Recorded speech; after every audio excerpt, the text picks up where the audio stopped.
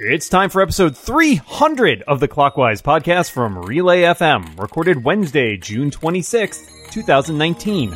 Clockwise, 4 people, 4 tech topics, 30 minutes.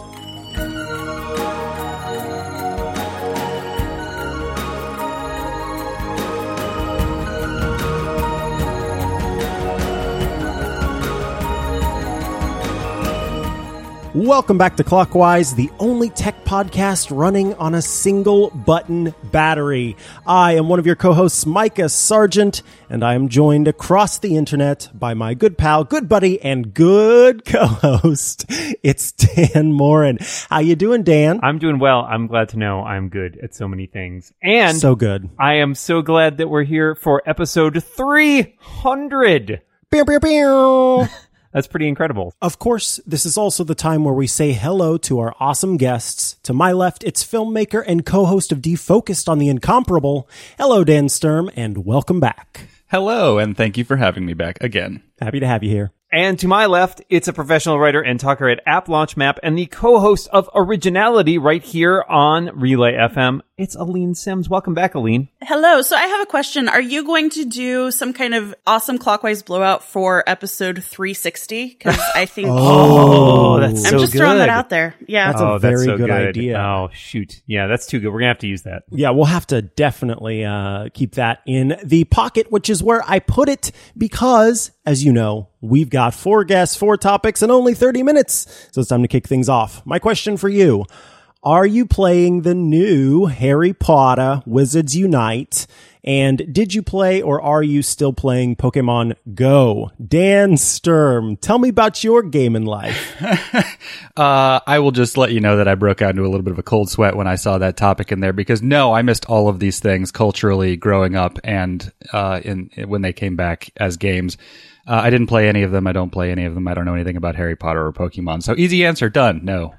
So I think I played Harry Potter, the Wizards Unite game, about as much as I played Pokemon Go, which is to say, not very much. I downloaded it. I installed a bunch of stuff, and hey, there's a convenient thing to capture right near my house. Great. Oh, all those other things require walking. I keep trying to remember, like, when I'm out on a walk to do it. And then I'm like, but I'm enjoying myself on this walk.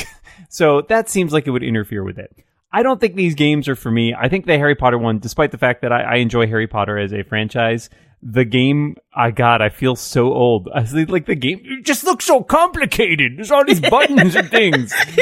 I find it a little overwhelming. It's not really too many things to collect, and like that makes me anxious more than excited. Yeah. For me, I don't think these are my types of games. But I was impressed with the production quality of the Harry Potter one. It looked pretty schmancy, and I did enjoy making my profile. You can find my wizard's name is I can't remember. It's I think it's Radius Fizzle. I think that's my Nice. wizard's name. So that's my favorite part so far. I did not get to play Pokemon Go because at the time I was living in the far east suburbs of Phoenix, and the landmark database didn't recognize the place I lived. It was like, oh, this is an orange grove. There's nothing here. And so, like, there was no point in me playing. I have been playing Harry Potter Wizards Unite. It is complicated. The tutorial is not super great. So I'm not really far in it, but my neighborhood has so much stuff in it now here, like downtown Seattle. And so when I go out and walk, there's stuff everywhere. In fact, my husband is getting a little bit frustrated because I'm like capturing creatures and artifacts and stuff. And he's like, I really just want to get to where we're going. I'm not. It's about the journey, not the destination. Right? And my journey is full of magic. I'm not super in love with it, and I'm not sure why, but I am sticking with it just to kind of see what it's about and where it goes. I'm looking forward to updates where, I don't have to have my phone unlocked with the app running to get credit for walking, which was an issue with Pokemon Go in the beginning too. So, they've added improvements to Pokemon Go over time. I'm hoping they do with Harry Potter Wizards Unite. I also do want to mention that, there's a whole mess with J.K. Rowling, and I acknowledge that she's kind of a mess. So for people listening who are like, oh my God, you're playing Harry Potter, Harry Potter Go, as I call it, and supporting J.K. Rowling, like, I know that that's like a ball of ick, that I'm sorting through right now. So. Yeah, well put there. So we've definitely got two folks not at all interested. One folk who is playing the game. For me, I have been enjoying playing this one. I didn't really play Pokemon Go all that much. I found it was kind of a little too repetitive, which I think is what has been fixed with this one. There's a lot more to do in it, and you can brew potions and there are like combats and all this other stuff. And I know Pokemon Go added a lot of those features later on, but it didn't pick up my interest in time before those features were added. So I am a latecomer to the Harry Potter franchise because when it was like a cultural big thing, I was not allowed to partake in Harry Potter and wizardry and witchcraft and all that stuff at the time. So I didn't really like get to have that experience then. And so coming into those movies later on, and enjoying the books, the movies and things like that, it of course was something that I wanted to check out and play, and I've been enjoying it. But I need to find places where there are more things to catch, because around me there aren't that many. I'm not in an orange grove, but I'm also not seeing too many of the traces around me, as they're called. Thank you all. Yes, exactly. That's exactly what I need to do. Thank you all for your answers there. And let's go to our next topic, which comes from Dan Sturm. I feel like this might dovetail with the Harry Potter conversation, but my question is, are you embarrassed by any of the technology that you use? I'm thinking more public usage, because I recently discovered that, like, if I'm out in public Shazamming a song or talking into my watch to send a text message to my wife and somebody sees me or looks at me, I just feel shame, just endless shame. And I'm not entirely certain why. Maybe it's because, technology is still kind of new and hasn't permeated every single aspect of our culture. And I'm curious if there's any technology you use that is embarrassing, or if you feel the same way, or if I'm just a little weird over here. No, you're not weird. And I think moreover, it's not just about things that are necessarily new, because how you described is how I feel whenever I take a phone call in public. like my mom will call while I'll be at a coffee shop, and I'll just have to like speak very quietly because I just don't want to bother anyone who's sitting around me. Like, I've never loved the idea of people listening to my part of the conversation, not necessarily because I care that they hear what I'm saying. Although there's definitely, we've all been in those situations where somebody's having a very loud conversation about something and you're like, dude, that should probably be private, right? Like, you're talking to your like doctor about medical test results loudly in public or something.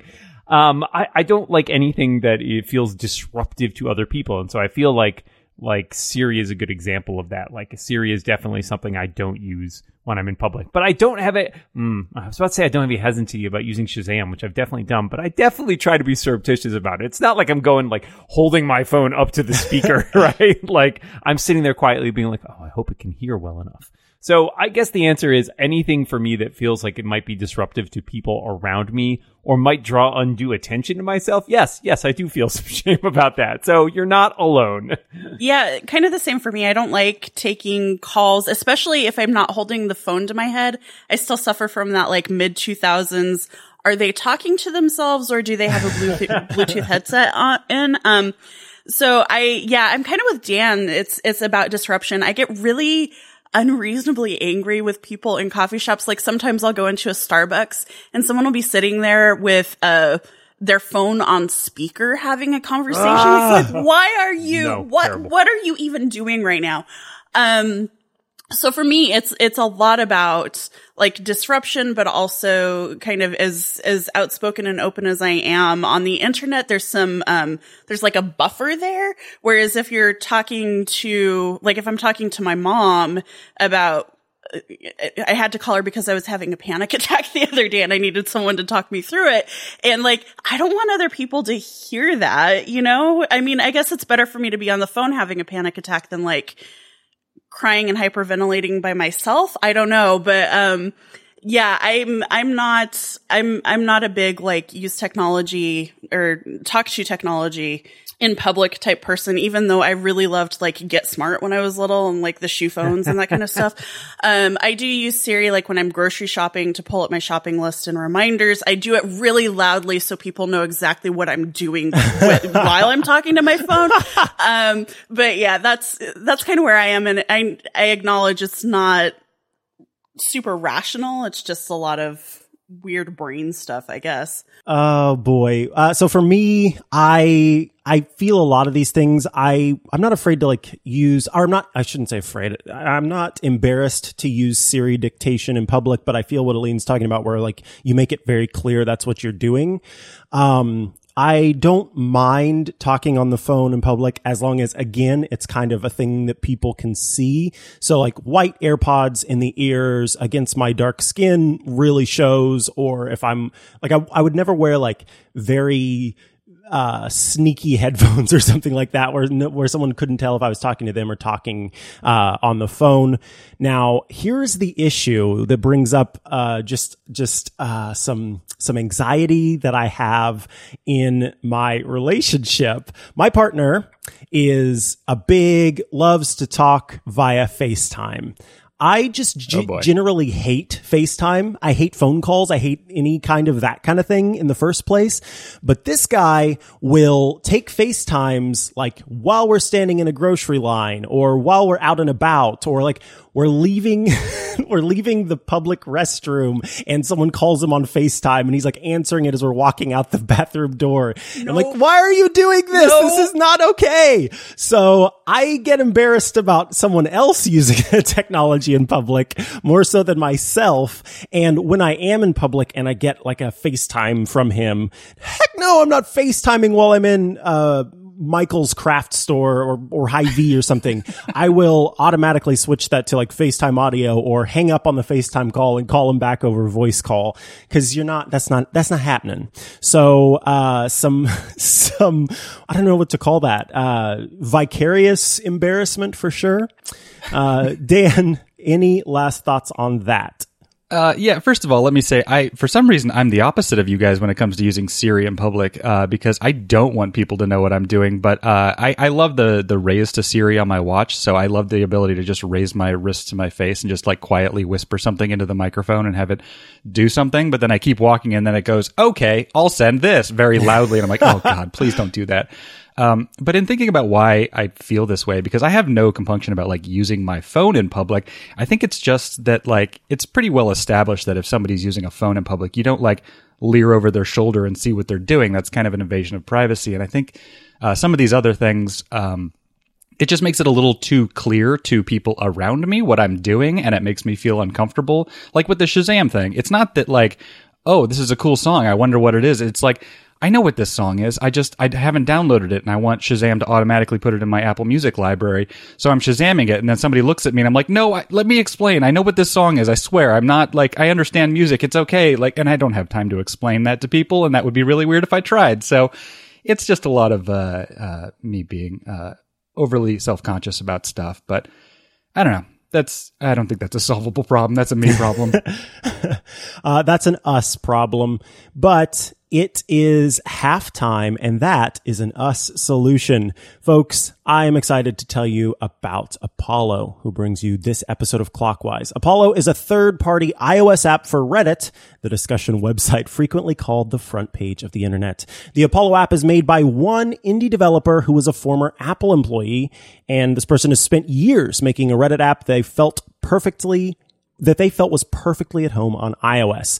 Apollo makes browsing Reddit easy with a beautifully smooth experience, plus customizable gestures, fast loading pages, a supercharged media viewer experience, which is important, a jump bar for quickly jumping between subreddits, a powerful, full markdown editor, and so much more. Apollo is already used and loved by people all over the internet. Mac Rumors, Mac Stories, iMore, and many more have all praised Apollo, and John Gruber of Daring Fireball has said, quote, "You are nuts if you don't try Apollo." So go download Apollo right now for free. Just go to apolloapp.io/clockwise. That's apolloapp.io, apolloapp.io app.io/clockwise. It's free, but if you want to upgrade to the pro version, it's only a few bucks. Once again, that's apolloapp.io/clockwise. Go there now. Download it for free. Lose yourself in a few interesting subreddits. Get a smoother, more powerful, more enjoyable browsing experience. I've used Apollo for a long time and really do enjoy it. Our thanks to Apollo for their support of Clockwise and all of Relay FM. Let's move on to our next topic, Dan. Well, Apple betas have reached the public beta status. So my question for you folks is, have you delved into any of these? Which ones, if you have, and what are your brief experiences? And if not, what are you waiting for? Aline? Nope. Yeah, no. I never, ever use macOS betas for podcasting purposes. In fact, I wait until at least a month after the official OS release to update my Macs, just because I've had things go really haywire on my Mac. And it's important to me to be able to podcast. iOS, I usually wait until developer beta 4, so public beta 2 or 3. I'm probably going to wait even longer this year, just because I'm seeing a lot of developers who are like, no, seriously, do not install the public beta. Our app will break. If you rely on our app, it's bad news. And so I think I'm just going to wait. There aren't, for my business purposes, there aren't a lot of new things with the App Store or anything that I need to know about. So I don't need to have a sacrificial device or anything. So I'm just going to hang in there until, maybe the first of August, middle of August, unless things really, really solidify between now and then. I like betas and trying betas and seeing how they work. I'm with you on the Mac OS beta because this is bread and butter, and got to make sure that the podcasts can podcast. But as for the rest of it, download it to my phone, download it to my Apple TVs, download it to my iPad. I want it all, and I want it now. I have been enjoying trying out the betas since even before the public beta came out with the developer betas. In fact, the first developer beta, I feel, was a lot less rough than the update to said beta, which has brought on more issues than has fixed things, it seems. I always try to get some friends or family to check out the public betas for iOS or iPad OS in this case, because again, it's interesting seeing how their daily experiences can lead to, different questions, complaints, concerns, or ideas that they might have, and then helping them sort of get that figured out and sending in that information to Apple, if so. So that's always been fun for me. So I'm a bit of a public beta advocate in that way. But yeah, I have been delving and diving and digging into the betas. Thanks for asking, Dan. Now, Mr. Sturm, what about you?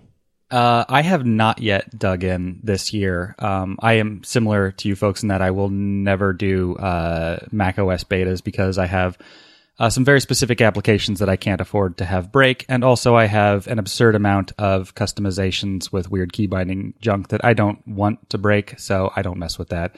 I'm a fan of iOS betas because I love all the new features and I want them. But in terms of what am I waiting for, I'm waiting for Jason Snell and Marco Arment to tweet that it's okay, because they were very, very adamant on Twitter the other day that no, the public betas are not ready. So I guess, a tweet storm about, all right, maybe it's okay now would be helpful, because I want some dark mode stuff and some other fun features that I've already forgotten what they are. But I'm okay with sacrificing my phone because I don't really care that much. So I'm waiting for that. Yeah, I have like a cascading order for which I put things on betas on devices, and my iPad's always the first one to go to beta because I don't rely on it. First one to go. I don't rely on it enough that I feel like, if something goes wrong, I'll be okay. And I have installed the iPad OS beta the other day, and I've been playing around with that. I don't know. I haven't felt so far like it's any buggier than a lot of betas I've used in the past. There are certainly bugs, but I wouldn't say it's like catastrophic. But then again, I don't rely on my iPad to get work done, so it's not that big a deal. I've been debating doing the Catalina install on my laptop, but I am a little more circumspect there, mainly because I'm working on a book manuscript right now that's under deadline, and if I break Scrivener, I will be very, very sad. So I might install it on a separate drive or something like that, just to give it a chance to take it for a whirl. And my phone is the one, my phone and my iMac are the ones that I hold off on. My iMac, because it is my work machine, and if I can't produce podcasts and stuff, then bad things happen. Like, I don't make any money, and then I can't eat. My iPhone, because it goes with me everywhere, and it's much riskier, especially right now, as I will be traveling at the end of next month to a couple different countries. I feel like I don't really want to entrust my phone to beta software before I go abroad. That seems like a possible mistake. Maybe? I don't know. So I will probably install the public betas on at least a couple more of those devices, but maybe not until closer towards the end of August. So, but right now I'm enjoying my experience in iPadOS, and I look forward to it continuing to improve to the point where it's definitely more stable than it is now. All right, thanks for your thoughts on that. Let's go to our last topic today, which comes from Aline. So I've really been trying, but due to some legacy things I need to deal with regularly, I can't rely on the iPad to be like a primary work machine for me. So I've been thinking about something I swore I would never, ever, ever, ever again do. I'm thinking about going back to a multi-Mac lifestyle. And in this scenario, I'd have a Mac Mini kind of at my desk here for podcasting, Twitch streaming, and work, because I can get an eGPU for it, which will be awesome for gaming. And then having a 12-inch MacBook to take with me when I'm working out and about. I can just gently toss it into my purse and carry it around. So I'm wondering if y'all, Dan, I just heard you are currently living the multi-Mac life. And what are your tips and tricks for embarking upon it? Because it's been probably 5 years since I've tried to do this. A long time ago, I had a MacBook Pro that was a little bit older that was mine, and then my job at the time got me a MacBook Pro, and so I had two, and I basically did the same thing. I had one that was sort of locked in clamshell mode as my desk computer, and then one that I took with me where I went. And I think the most important thing is that I can remember was making sure that, the licenses that were available were ones where you could run it on more than one computer, and sort of being aware of if you have to buy like a multi-computer license, that you keep that in mind when you're trying to sort of figure out the budget for what that's going to cost you, what that's going to run. So sort of looking at your most important software and figuring out what it's going to cost or what hoops you might have to jump through. Like the Adobe subscription, if you have more than 2 logins, then it starts to kick you out of things. And so you just need to make sure you've sort of deauthorized the right computers and authorized the right computers there. Other than that, for me, it was making sure that everything important that I worked with was in a cloud storage thing somewhere so that I could access it regardless of which computer I was using.